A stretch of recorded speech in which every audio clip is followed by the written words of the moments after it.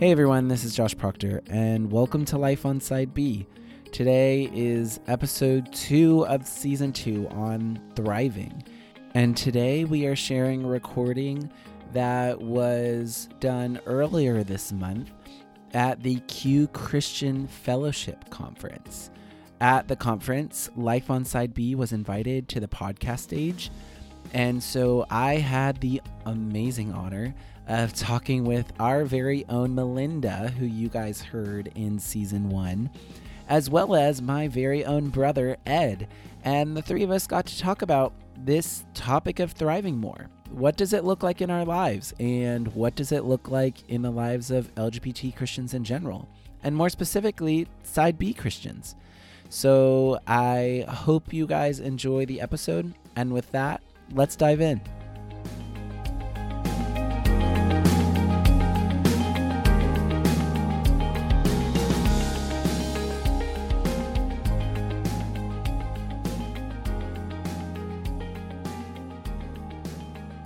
Thank you guys for being here.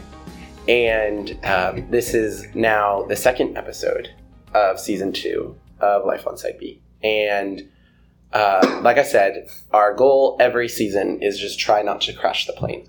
And we haven't yet, thankfully. So, and this will not happen today. But as we do every season, we have a theme, and then within that theme, we talk about topics. Last season was community and belonging, and a lot of that rooted just from my own wonderings of what does community and belonging look like as LGBT people, especially when you're Side B, and just in general. And so then we looked at all those different topics, mixed orientation marriage, celibate partnerships, intentional community, blah, all of that stuff. And then this season, we're looking at thriving, and what does that look like? Because so many times, it sometimes feel like, oh, I just need to survive and get through this. And it's like, no, I need to learn how to actually live a life that is full of happiness and joy and thriving. And so we're going to look at some of those different topics and what that kind of looks like. So first of all, I want to thank you two. We have Melinda Malone here with us, who anyone who's listened to the podcast before or has been around QCF knows well. Yes. Glad to be here. Yes. And we are joined by the many times mentioned yet never heard from on the podcast, my own brother, Ed Guzman. Hello, here we are. Yes. I'm excited to be here. Let's see how to thrive. Yes. Okay. So we are here on the Brian Eckstein podcast stage at QCF, and I'm really, really excited that we get to do this. So to start, again, Melinda, many people who are listening have heard you, but can you again just share a quick summary about yourself and how you identify? Sure. My name is Melinda Malone, pronouns she, her, hers. I identify as a gay woman, as a member of the Church of the Sojourners, and as a mom, and as lots of other things. And I've been committed to celibacy for myself and as a theological and philosophical proposition for as long as I've been aware that I was gay. Yeah. Awesome. And Ed, can you give a little bit of background on yourself and how you identify? This is going to be fun to hear. Oh, yes. Sure. Ed, you must guide me through the process. This is very new to me. I identified as a Christian guy. I'm celibate. That's as Melinda mentioned, the theology I felt compelled, connected with. And what else did you ask for, my dear brother? Introduce yourself. Well, I am Josh's brother. I am an adopted brother. You can tell from my accent that I am not American. By born. I was born in Colombia, South America. So it's really interesting to see this side of how Christianity can embrace LGBT plus Christian people and how it's different in other parts of the world. So that is part of my journey, growing up in a culture that says if you are Christian, you cannot experience any sort of attractions that are not, let's say, what the norm of the South Hemisphere tells. But it's interesting now to see that you can be a Christian and thrive and be LGBT. So it's pretty interesting to see that. Yeah, and for to explain this, because some of you might be saying, I've introduced him as my brother, and people are like, what? Because for everyone listening who's not here in the room, he's definitely Latino, very Colombian, and I am white as hell. So, but I met Ed, 8 years ago? Something like that. Yes. And since then, moved to Colombia for a time and kind of got adopted into his family, and he's kind of becoming adopted into mine. And we have become brothers in many ways since then. So it's been interesting having both being queer in that way and being able to connect with that. But I guess to start, I would really just for us to look at, just in general, what do you guys think it looks like to thrive, just in general, or what has helped you to thrive as LGBT Christians, and more specifically as Side B LGBT Christians? I think thriving has a lot of aspects to it. One of the things I think of first when I think of thriving is growth. And not only growth, but reproduction. The idea that when a plant is thriving, it puts out new leaves, new shoots, it bears fruit. All of those things are more than just survival.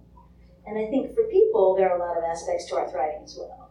Mental health is an aspect of our thriving. Family relationships is an aspect of our thriving. Being fulfilled in our work or our hobbies, all of that is part of thriving. And I think underpinning all of that, there's an education saying that you have to Maslow before you can bloom. And it's two different sets of needs, and you have to have your basic needs fulfilled. Yeah. And for a lot of queer folks, we're not even getting our basic needs for safety and sustenance met. So that's the first thing that has to happen. We need to be safe, we need to be fed just on a basic level, we need to be out of abusive situations and out of poverty and that sort of thing. So that's the first thing we need to do to thrive. And then after that, the Bloom's taxonomy is about these higher psychic needs. And we can move through those other more esoteric needs like community and belonging and fulfillment and that sort of thing. So I think so many people in the queer community are still down at the most basic level of survival, that first we need to make sure all those get met. And then once those get met, we can start thinking about what it really looks like to bloom. Yeah, that's good. That's good. Ed? Well, that was awesome. Personally, I love hearing you speak because of your experience and how you can convey your message. I love that part. In my life, thriving looks like many things. Thriving means having a family. I love what you said, that many of the people in our community do not get their basic needs met. So if you don't have a family, a place where you belong, that is the bare minimum. And if you don't have that for real, you cannot develop the rest of the things God has given you, your gifts. So you can, for example, if you're an artist, you are not able to express all of the potential that you have if you don't have the basic. So for me, it has been a great experience having two families.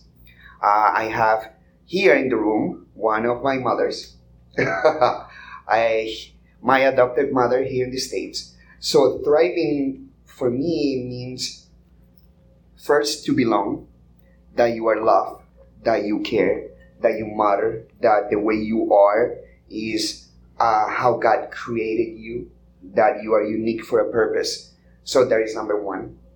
Second, after having that family-based established, having a community around you that built you up, that you can link arms and say, okay, how we can push each other up. You know, what are your strengths and my strength and your weakness, and how we link arms. In my experience, here in South Florida, I have a group of 6 friends. We're 6 total.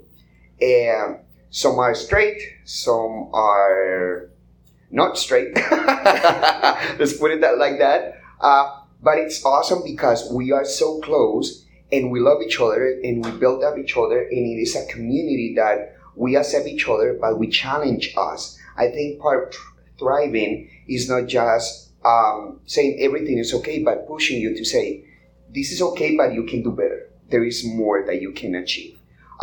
So in that sense, that is the second part of thriving. And the third is, for me, finding where you can be the most of yourself. Let me explain that. Where God has placed you, so with your unique gifts, you get to serve the community in the greater capacity.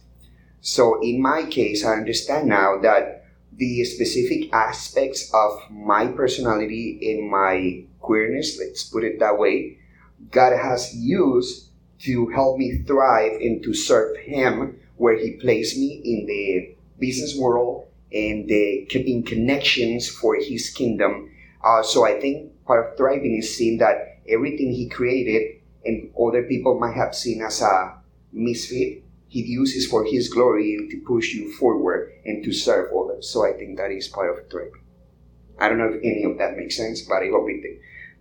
Don't worry, it made sense. At least to me. But I'm also used to hearing you joke. I'm joking. No, I really love what both of you guys said, especially about, there's some basic needs. As Melinda said, there was some basic foundational needs that really almost all as all humans we need. And it's even those needs that are sometimes not met within queer people's lives. I know that's something that became really real to me moving to Colombia for multiple years. And because I think sometimes when we're in the United States, or in a Western kind of situation in general, we get surrounded in just this understanding of what the queer community is like here. And then we forget really what queer people deal with in multiple other areas like Latin America, Africa, other parts of the world, where it's really not the same. Like the issues that queer people are facing are so much more extreme. Like when we would deal in Colombia with the rebels who were fighting against the government, and then multiple queer people who would be in those communities controlled by the rebels and therefore come out and not only be dealing with just normal rejection, but then also dealing with rejection from these rebel communities and being like kind of double rejected. But even in the sense of as you said, with dealing with poverty and all of this stuff, I guess the reason why I bring it up is that,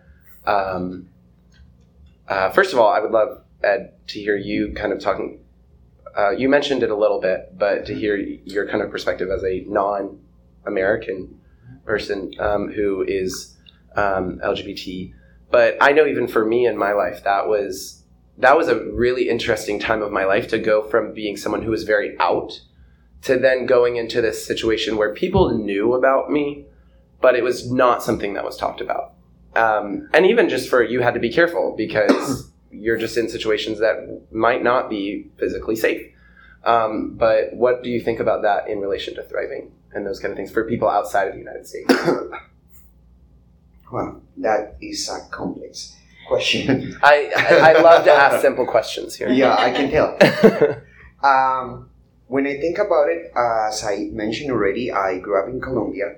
So Colombia is a very traditional country, so to speak.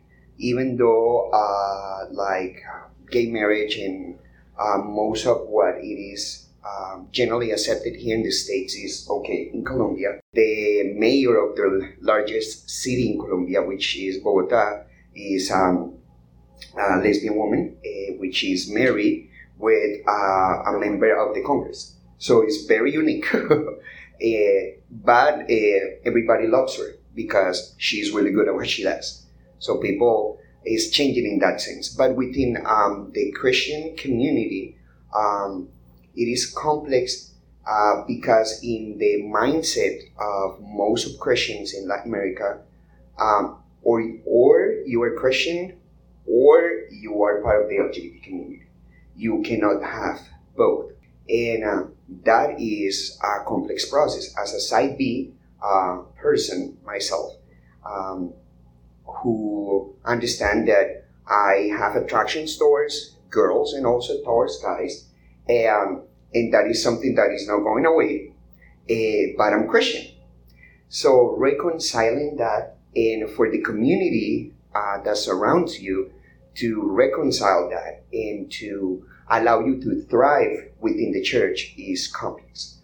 Because for many, you need to ignore that is there, or try to go all the way and say, bye-bye church, and I do my own thing. So there are many people, part of the LGBT community, Christians, that want to thrive within the church, that want to serve, that want to honor God and have so many great gifts from God in the way.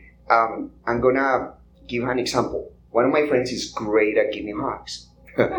That is a ministry. Many people need a hug.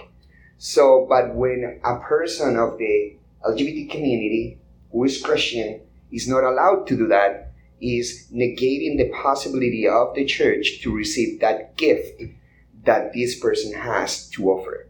And is somebody maybe needs the hug so they don't commit suicide. So when we are not allowed that to happen, we are cutting the process of the Great Commission, because we're all part of the body of Christ. And God is the one who decides who is right and who is not.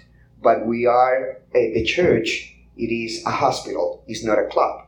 We are all broken. So the fact that you have one thing and somebody else had something different doesn't give us the right to say you can or cannot do things. So my point is, it is way more complex for LGBT plus Christians to thrive in the context where we are, because still just the concept of being Christian and LGBT is conflicting.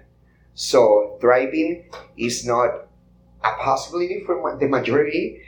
At the beginning for us would be surviving and then thriving.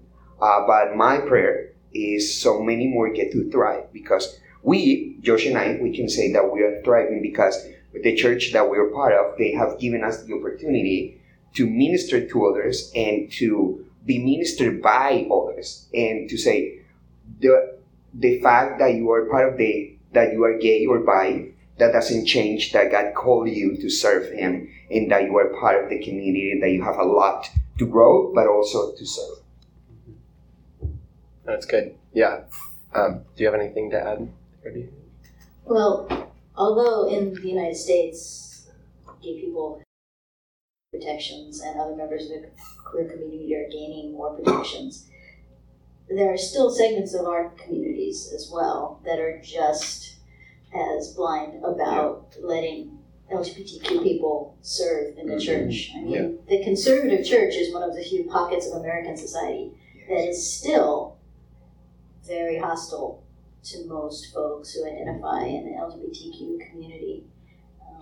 And I'm from San Francisco, which is a very gay-friendly place, but it's a very church-hostile place. Oh, wow. Yeah, so we see a lot of some of the same divides between gay folks and church folks, even in the United States. Although in a lot of segments of the country, the social situation is better, there's still this big gap between sort of general culture, pop culture, even federal law culture, and pockets of, particularly in conservative churches. Yeah. No, I think that's major.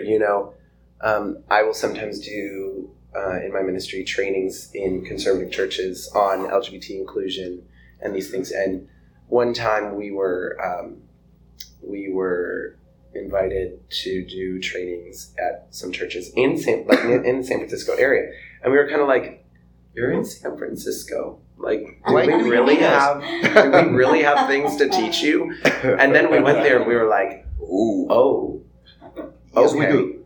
And it was actually surprising that there were some churches in the San Francisco area that I found were some of the areas where we had to do the most work with, which was shocking to me. And so it's true. It doesn't matter if you're in a metropolitan U.S. kind of situation. The bluest of the blue. Yeah, exactly. The blues of the blues. But the I even got that one. Are little red pockets in that It's bigger true. sea of blue.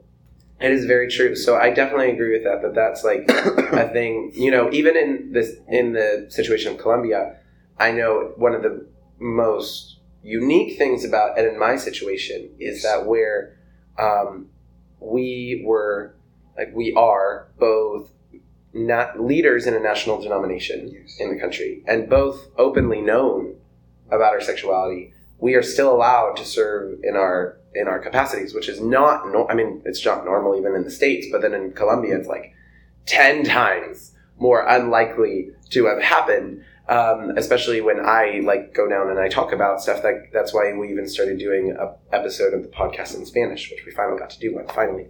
I know, I was so happy. That was one of my goals. En el lado B. Yes.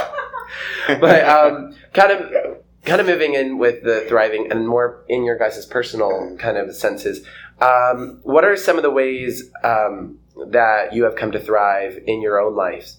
And what are some of the ways that you are still growing maybe in that kind of way, whether as in whatever areas it might be?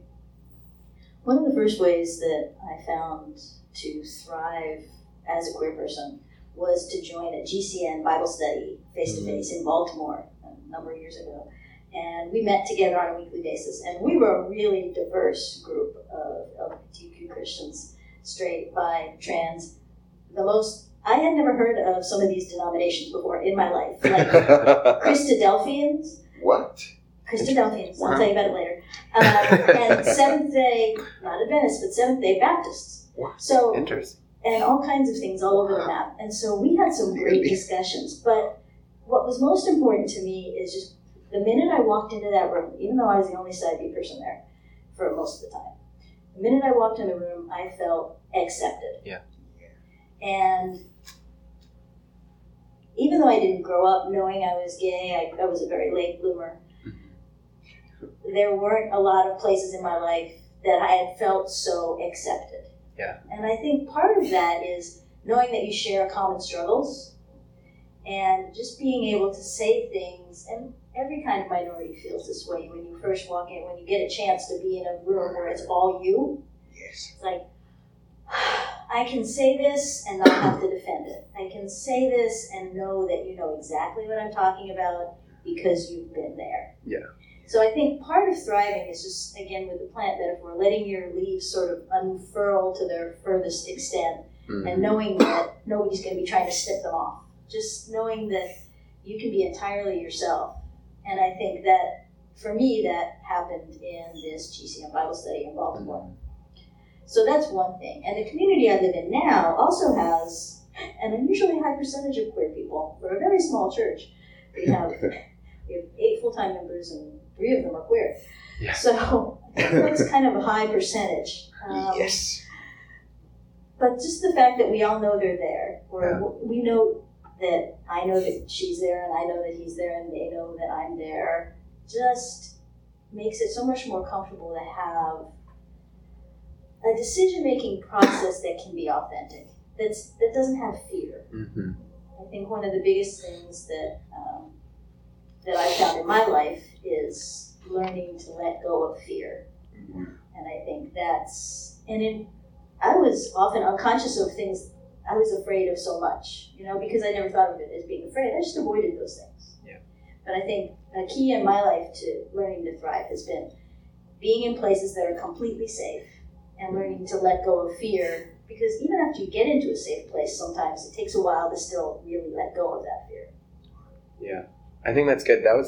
That's kind of like something for me. I love what you kind of said, what you said about just being known, being in a place where you are known and other people like you are there that you know of. And I think for me that was a huge part. And on top of that, I got to a point where not just being in a place that included me, but I had realized that after a while of being in my community where I was accepted, I still had this mindset where almost like they were gracious for accepting me. Like, oh, thank you so much for allowing me. And it's like, no, like, we're equals. I'm not just these are not these superior humans that are just gracious for allowing me in their presence. Like, we are equal human beings and all therefore having community together. And I think that's kind of like connected to the fear and shame, which was so much of what I had to deal with, of getting rid of this shame of being queer and just being like, I am made in the image of my Creator, and I can walk in my community knowing that I am equal, and that we are working together as one community to further the kingdom of Christ. Ed, in your life, tell us. As I was hearing you guys, it is crazy to see how many of our stories intertwine. That's a new word for me. But in that process, I think in my personal life, to feel that God did not make a mistake. You know, I think that is something I personally struggle with. I have struggled, but during last year, God used it through many things to show I am who He wanted me to be. And the experience I have had in life, whatever that is, made me who I am, and that who I am is okay for Him. And I'm good enough for Him. And when I am good enough for Him, then I have a sense of value and validation and worth that potentialize me to do other things. Yesterday, actually, I was talking with my biological parents about dating. So, as I feel attractions to guys and girls, in both in a different way. With girls is more physical. This is my description, like, ooh, hello, you know? That is my description. And with guys, it's more like an emotional thing that I develop over time. So I was like, in my mindset for a long time, it's like part of being a man, if you're a Christian, so to speak, where you need to get married. But as I have been growing up in this process of knowing me and thriving as a side B Christian, it's like, well, I am who I am in Christ. If I'm married or not married, if that doesn't change who I am. And if Jesus, which is the perfect example of a perfect human, never married, so I don't need to marry to be the man He wanted me to be. Or so that has been giving me a sense of peace. I think that is very important to me personally. And based on that, I can thrive because I am who He thinks I should be. Whether I feel like, I don't know, let me put it in different words. Let's put my thoughts straight. Having that sense of He give me my value allows me to interact with people in a different way. For example, before coming to the conference, I went into the conference Instagram account and I said, I'm going to add a few people. That would have never happened. That's totally something you do. Sorry, I'm just thinking about it. So I had a few people, and a few weeks ago I started talking, and that would have never happened before. But now it's like, and it's awesome having queer friends. And I have found that, wow, there's so much beauty in their stories, in their heart, and everything. It's like, I have been missing this because I needed to accept my own self. So for me, this is part of thriving. The fact to be sitting here and speaking and feel free. I remember when I came here, they said, are you okay for you to get like photos and appear? Like, oh yeah, sure. That is thriving. Like, I am who I am. And if you see me a photo and you think something, whatever you want to think, well, you can think about it. And it's great. I don't have a problem with it because I am sure who I am. So that is thriving for me. And it's exciting. I don't know, again, if that makes sense, but in my brain it does. It does. Don't worry. No, I just laughed because when you said that you added people from an Instagram account, I was like, yep, it's my brother. Go ahead. So another thing I think of when I think of thriving, as I said, was reproduction. And the idea that something that's helped me feel like I'm thriving is getting a chance to do things like this, feeling a bit part of the bigger LGBTQ Christian community, and feeling that my story is in service to other people. I've had people who said they heard talk on the podcast earlier, or saw something else, or I've been at conferences where people would just come up and say, tell me about your community, or tell me about this, or can you really do this? Even the Side B Facebook group, being part of that community and being able to pray for people. I think my number one comment is praying for you. And just that idea that through where I've been in my life and through where I am in my life, I can support other people in their growth, I think is a huge part for me of thriving. Yeah, no, I think that's been a major part for me, has been community. And obviously, like you said, I think that's a reason why we had a whole entire season on it in season 1, was because for me that's become so huge, especially because so many times when we think of community, we think of partnering up, whether in marriage or in a partnership of some kind. But then being able to see the beauty, Ed has mentioned our friend group with 4 other people. We're nerds, so we call ourselves the Fantastic Four. And then we have another person who is the Fab Five, and then we have the Sensational Six. So we are nerds like that, and we embrace the nerdum. But even like with them, and for me, it's so interesting as I've gotten to understand more of what community looks like in my adopted family, in my biological family, in my kind of chosen family with my friend group, and how they all kind of intermingle, and people will see it all.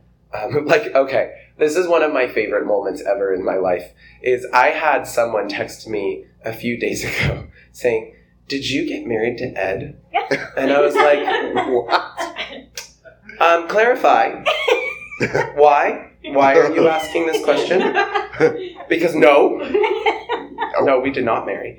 And he's like, "Well, you put on Instagram," anyone who follows me on Instagram, it's josh.proctor.guz, and Ed's last name is Guzman. And I was like, "Oh, well, it's because it's my adopted family." And they're like, "What?" And I'm like, "Well, I've been adopted in his family, he's been kind of adopted into mine, so I was kind of talking, and so I put it on there." And it was kind of hard for them to understand. And I was like, it's just a thing. No, I did not marry Ed. Don't worry. It's not. But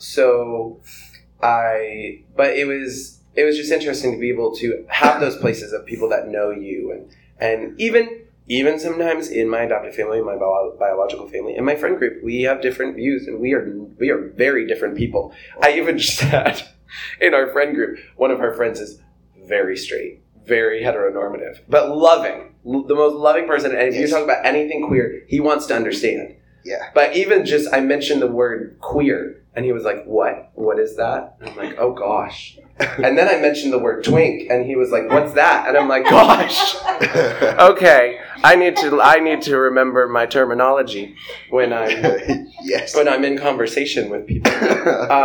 But yet we have developed a community that is so very unique, and yet I love it. And that's been the place that I find thriving of, even when preparing for this episode, getting texts from them saying, "We're praying for you, and we're hoping it goes well, and you're not going to have the airplane crashed." The plane's not going to crash on this episode. But those have been some of the areas I have done. But even kind of like you guys were talking about with just kind of accepting yourself and finding that place of confidence in yourself as an LGBT person and a Christian. For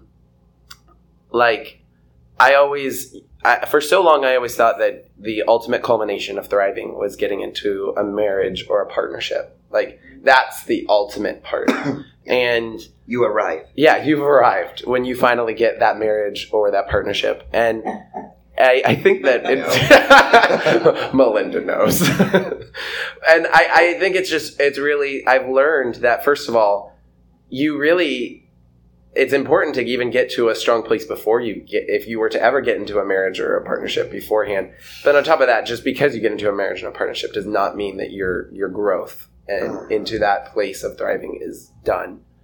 And it can actually be counterproductive. I would say it's true. For a lot of people, we have an idolatry of relationship. Yeah. That Yes. people are so intent on finding the one, Mhm. the Yes, one one. who's going to complete them, the one who's going to fulfill them, that they spend so much time looking for that one person that they don't know who they are, or they change themselves to try and meet the standards that they think are necessary Yeah. to be dateable. Make sure people swipe in the right direction. On my profile, I have to change who I am. Yeah.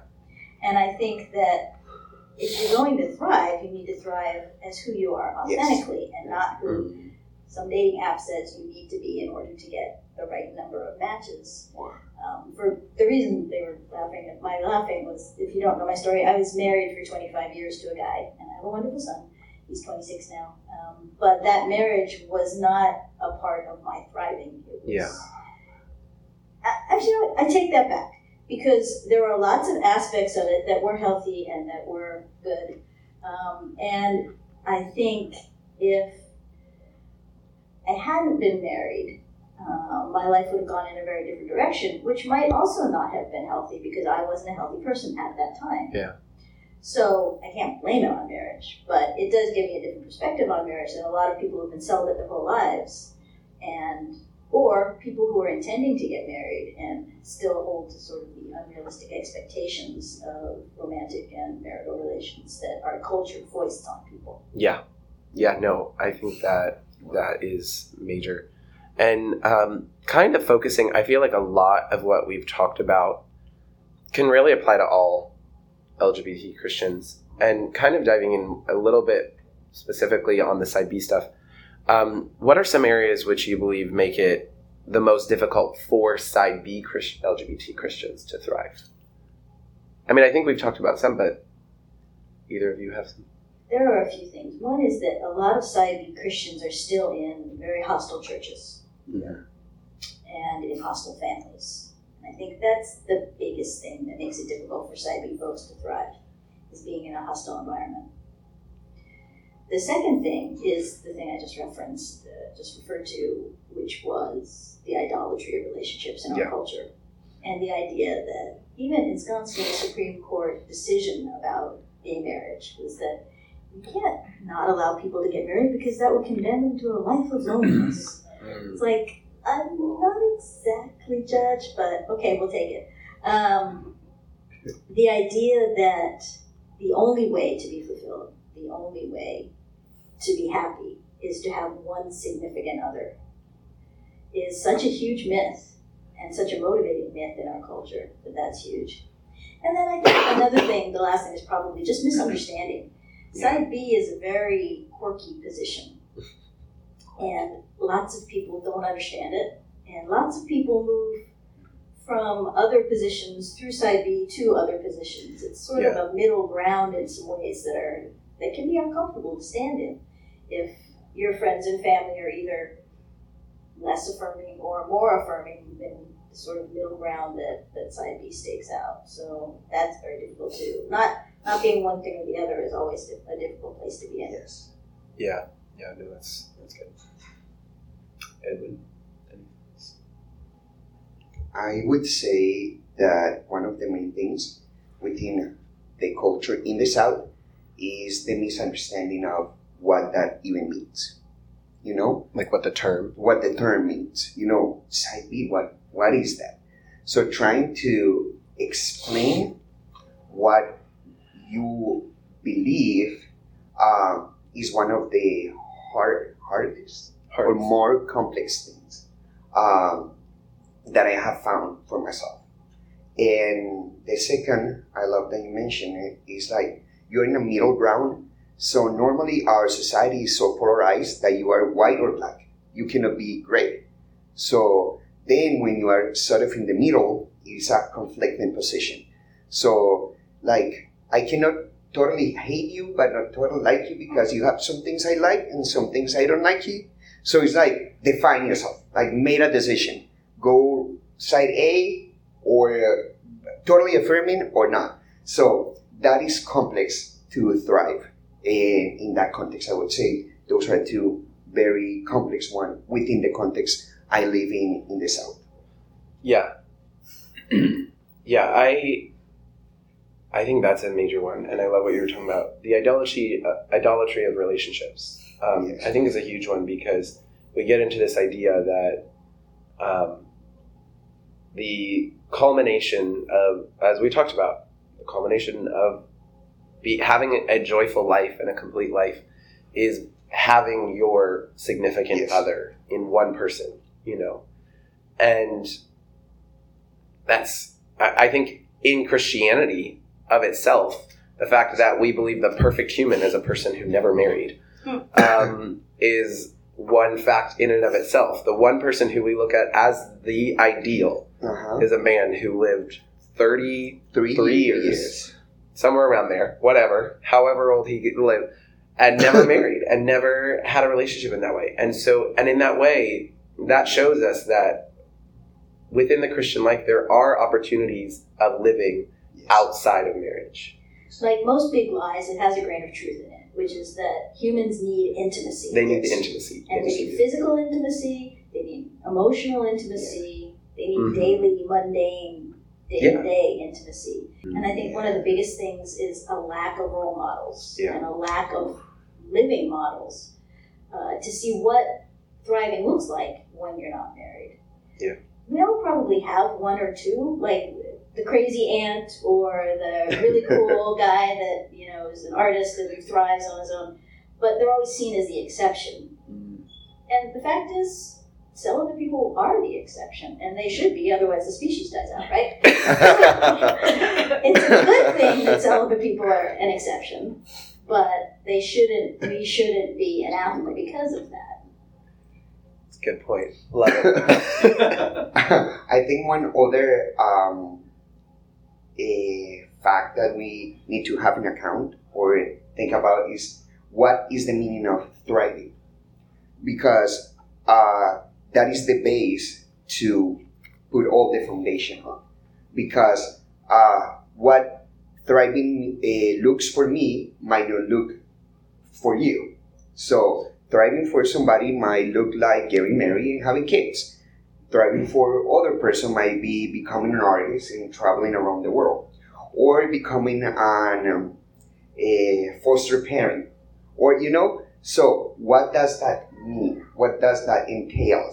And also, based on what we believe as Christians, how did Jesus thrive? And try to follow that pattern, I think, will help us, no matter where you are, to thrive, to understand what is the real meaning behind that. And I love, again, what you said, like, we overemphasize the one person that will change everything.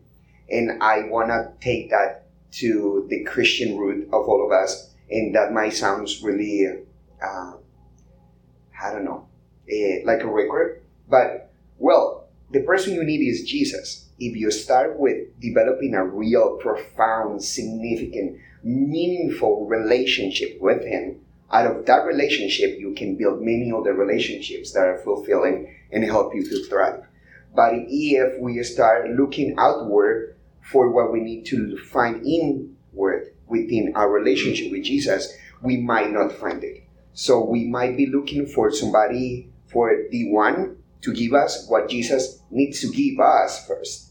And to first be okay with us, loving us and thriving with us, then look for the other person. Because in my experience, I work with a lot of people that are married.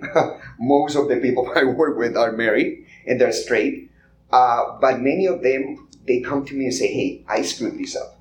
I shouldn't have even married. But that's the norm. It's like, I'm 20-something, I have a good job, and I think I'm Christian, so you gotta get married. That's it. That's the way to go.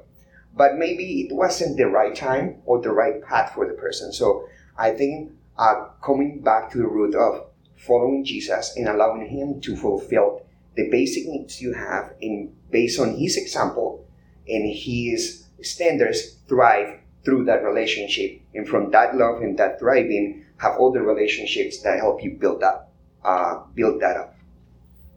Yeah, and I think that's a good point.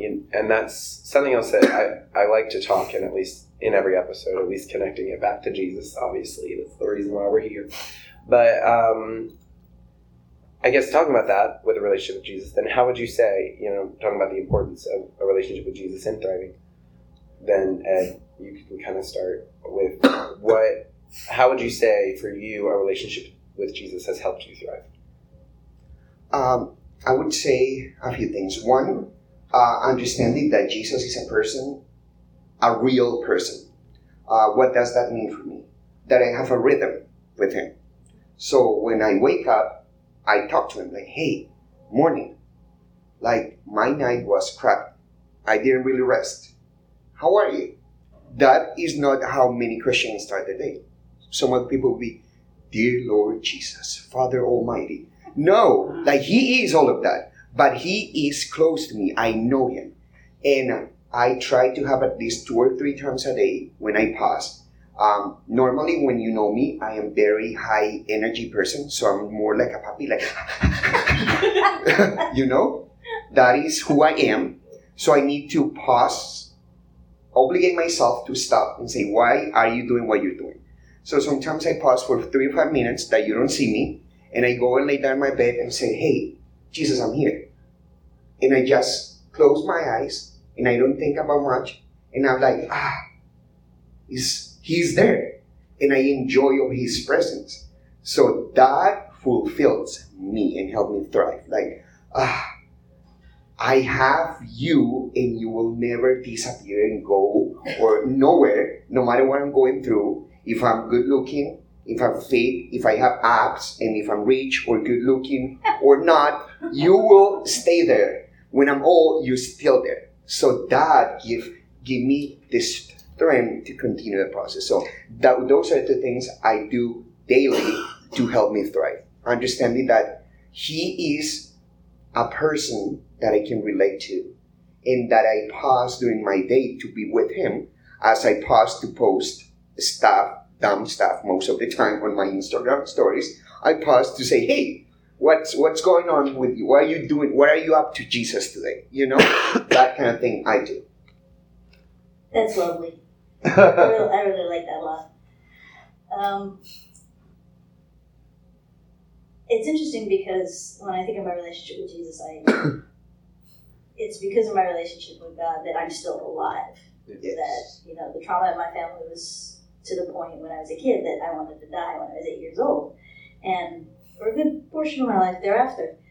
But I knew that was not what God wanted for me. I knew that Jesus was the one person that loved me, that would always be there for me. And that if he said it was necessary for me to stick around, then I would stick around. Mm-hmm. So it goes back to basic needs. I think Jesus was the only one I could rely on and got me to adulthood. So there's that first thing. At this point in my life, I think my relationship with Jesus is in some ways more with Jesus as the body of Christ, Jesus as the church. I still have a really strong one-on-one relationship with Jesus, but I'm seeing more and more that my relationship with Jesus is also my relationship with Jesus' people and as Jesus in his people. So, I mean, one of the jokes celibate people say is, you know, relationship with Jesus is great, but he can't pick you up at the airport. Yeah. Right? Yeah. So, you need other people. And so, but that is part of our relationship with Jesus as well, because that is exactly what the body of Christ is supposed to be. They're supposed to be Jesus for one another. This is the reason they're called the body of Christ. Yes. You gotta think. So, the whole no hands but ours, no feet but ours in the world right now, really comes to life for people who are celibate in ways that it doesn't necessarily with people who have a full-time partner. Yeah. Because instead of putting all your relational eggs in one basket and expecting that person always to be there for you and always to be your default, you kind of have to spread it around to other people and let more of the body of Christ sort of be there for you. And it's a kind of a radical dependency that's necessary that celibacy sort of forces us into, but which I think is also very, very healthy because it builds up the whole body. Because when I'm dependent on people for perhaps the airport or taking me to the hospital or things like that, they also know that they can depend on me. Two-way street. Yeah. Actually, in our case, it's an 8-way street. 8-way. It was funny. It's a confusion corner. All 8 streets just coming together. That's a really good metaphor for community. Yes. Scary roundabout. But I'm just really quickly, I'm just speaking from experience. In my hometown, there is a roundabout called Confusion Corner where like For real? 5 streets come together. And then you always know people who are not from that town because they're like, I thought I was going straight. And then I ended up on this road. I'm like, yeah, that's because it's like 6 roundabouts all wrapped into one. So anyway. yeah, so it was funny because I was talking to my therapist about intimacy, and she said, well, you know, when you're in a long-term relationship, it's like having a chest of drawers where you pull out the top drawer, and then over time you pull out the second drawer, and then the third drawer. And, you know, true intimacy, you have to kind of get all the way to the bottom drawer. And she said, you can't always do that with groups of people, like your small sisters. I said, well, if you live with the same 8 people for 25 years, Yes, you can. you can get to the bottom drawer. But I think that's another thing about community that North Americans are not very good at, is stability. Yeah. A lot of people move in and out of communities, in and out of churches, in and out of small Yes. groups, in and out of towns. And so it's hard sometimes Sense of to belonging. build those long-term relationships so that you can really start to see Christ in others and they can reflect Christ back to you. Yeah. No, I think that's such a major thing, especially in U.S. culture, of like, it's not a major deal if you just end up moving to another city and leave your community behind. When that Change church. yeah, or change churches. Like, okay, you know, I'm going to another church. When if we're really going to take community seriously, like, just as you're not going to say to a spouse, oh, hey, yeah, okay, I got a job over in this city. I'm moving. See you later. Like, you wouldn't do that. That would be a huge, major issue. And so if we're going to take community the same way, we need to understand that, like, that needs to be seen in the same way, of the effect of that on our life, on our community's lives. And I know for me, like, a big thing with my relationship with Jesus has been, I think sometimes, as I've been thinking about this whole topic of thriving, and I love how you talked about, like, we need to define it. Like, what is thriving? And it may be very cliche. Some of you guys might roll your eyes, or anyone who's been to a mega Protestant church is probably going to think. But the verse that keeps coming to mind is where Jesus says, I have come so that you may have life and life to the full. Yes. But then Jesus also understood suffering. And so then I think sometimes we think that a thriving life means a life without suffering and a life without pain, or just a life of continual happiness. But as people who've heard on the podcast, this past year, 2019, not my best year, a very difficult year. And yet I would still count it as a year of thriving, because it was my relationship with Christ and my relationship with my community, as you talked about, Yes. that helped me get through it and gave me joy to have, in the midst of saying, this year sucks and I'm ready for it to end. And yet at the same time being able to say, I'm still have joy in the midst of it, even as people Joy. die, even as this loss happens, even as this happens. Like, my joy is in the people around me and in my relationship with Christ through them and beyond them.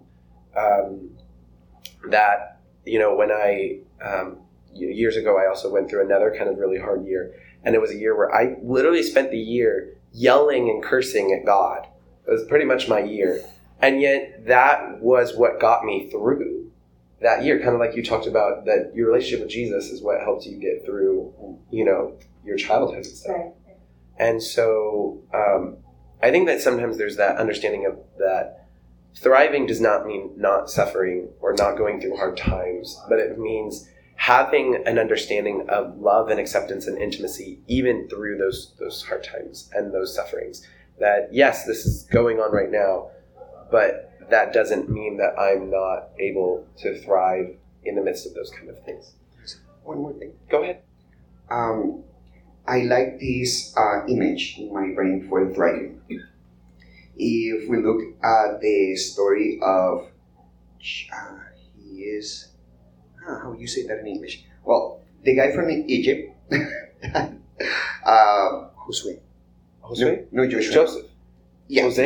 Joseph. I think he was sold, and then he ended up in Egypt. You don't know. And well, his life looks like crap. You know? Sorry about the word. Like, I'm doing great. And no, then I'm like screwed. And then, oh yes, God, you're good. And then screwed. You know, like, it's like from bad to worse. And then you're like, but this is a faithful dude. You know, he loves God, the whole thing, but his life doesn't look like how we would picture the perfect life based on Hollywood. But the life is not Hollywood. And I love that God shows that life with him is hard, because life is like that. He created it to be challenging.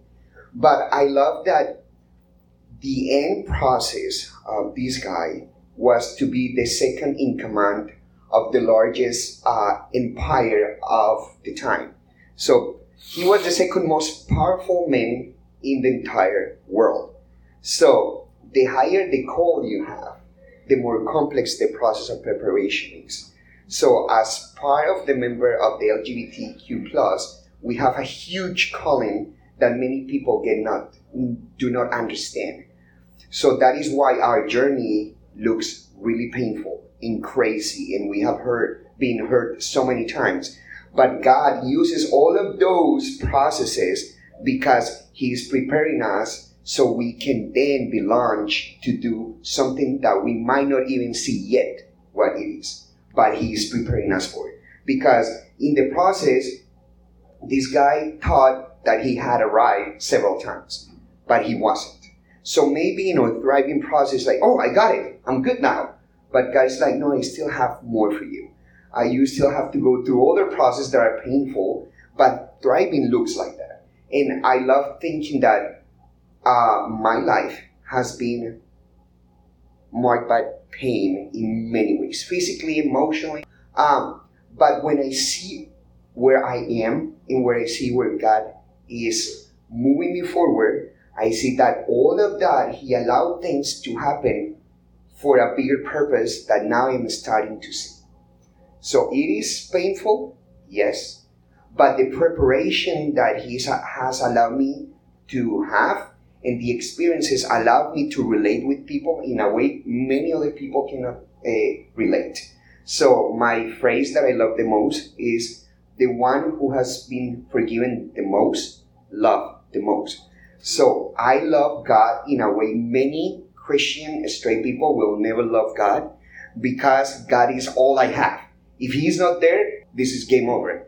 So because of that, and because I know I am broken and I need Him so badly, then I get to know Him and enjoy Him in a level many other people don't get to see. So thriving is also through suffering to get to know Him and to have a community who understands our same pain, but also link arms with us for a bigger purpose. We have talked to Josh many times, like the time when we all as LGBT+ or queer Christian people understand the calling that we have, we could reach the entire world for Jesus.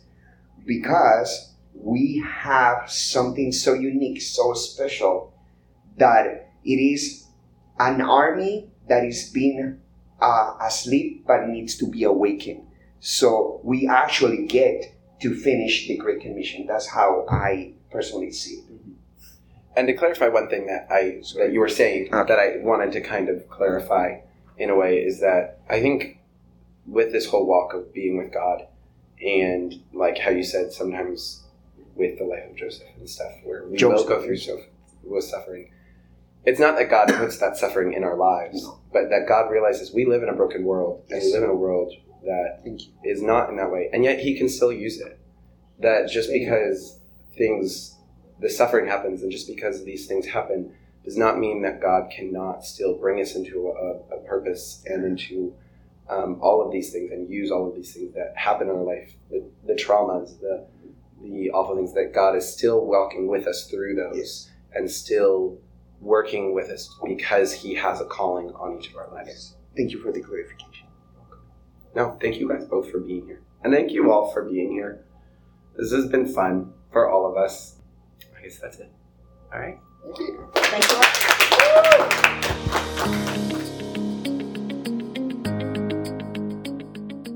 Well, everyone, I hope you enjoyed this episode, and be on the lookout in 2 weeks for our next episode, where we start diving into more specific topics related to thriving. Also remember that if you are interested in getting more bonus content, as well as getting access to some of the episodes early, subscribe to our Patreon page, which you can do through lifeonsideb.com. And with that, we'll see you soon.